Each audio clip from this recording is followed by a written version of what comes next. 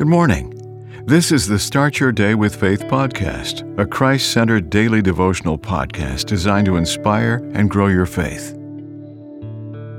August 28th, Needing Heavenly Peace.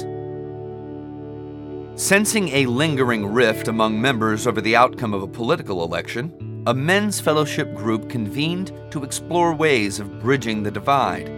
They chose to use the prayer of St. Francis as their guidepost. Lord, make me an instrument of thy peace. Their leader opined that two words, thy peace, are the most significant in that prayer.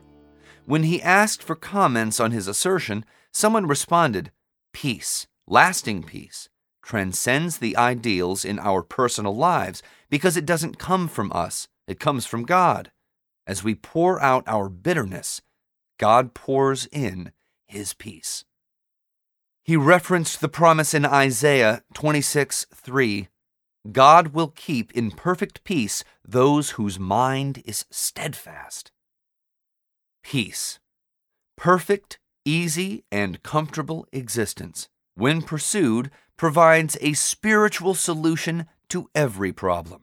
Why? Because God's peace is not the calm after the storm. It is the steadfastness during it.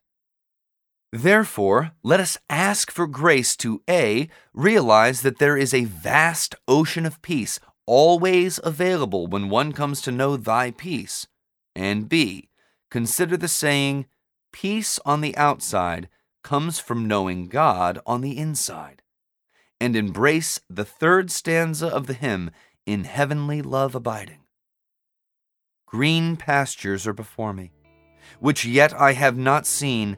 Bright skies will soon be o'er me, where the dark clouds have been. My hope I cannot measure, my path to life is free. My Savior has my treasure, and He will walk with me. Amen.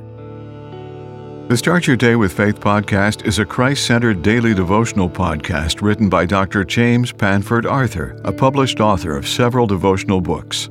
Subscribe to this podcast on your favorite podcast platform, and please share what you've heard today on social media.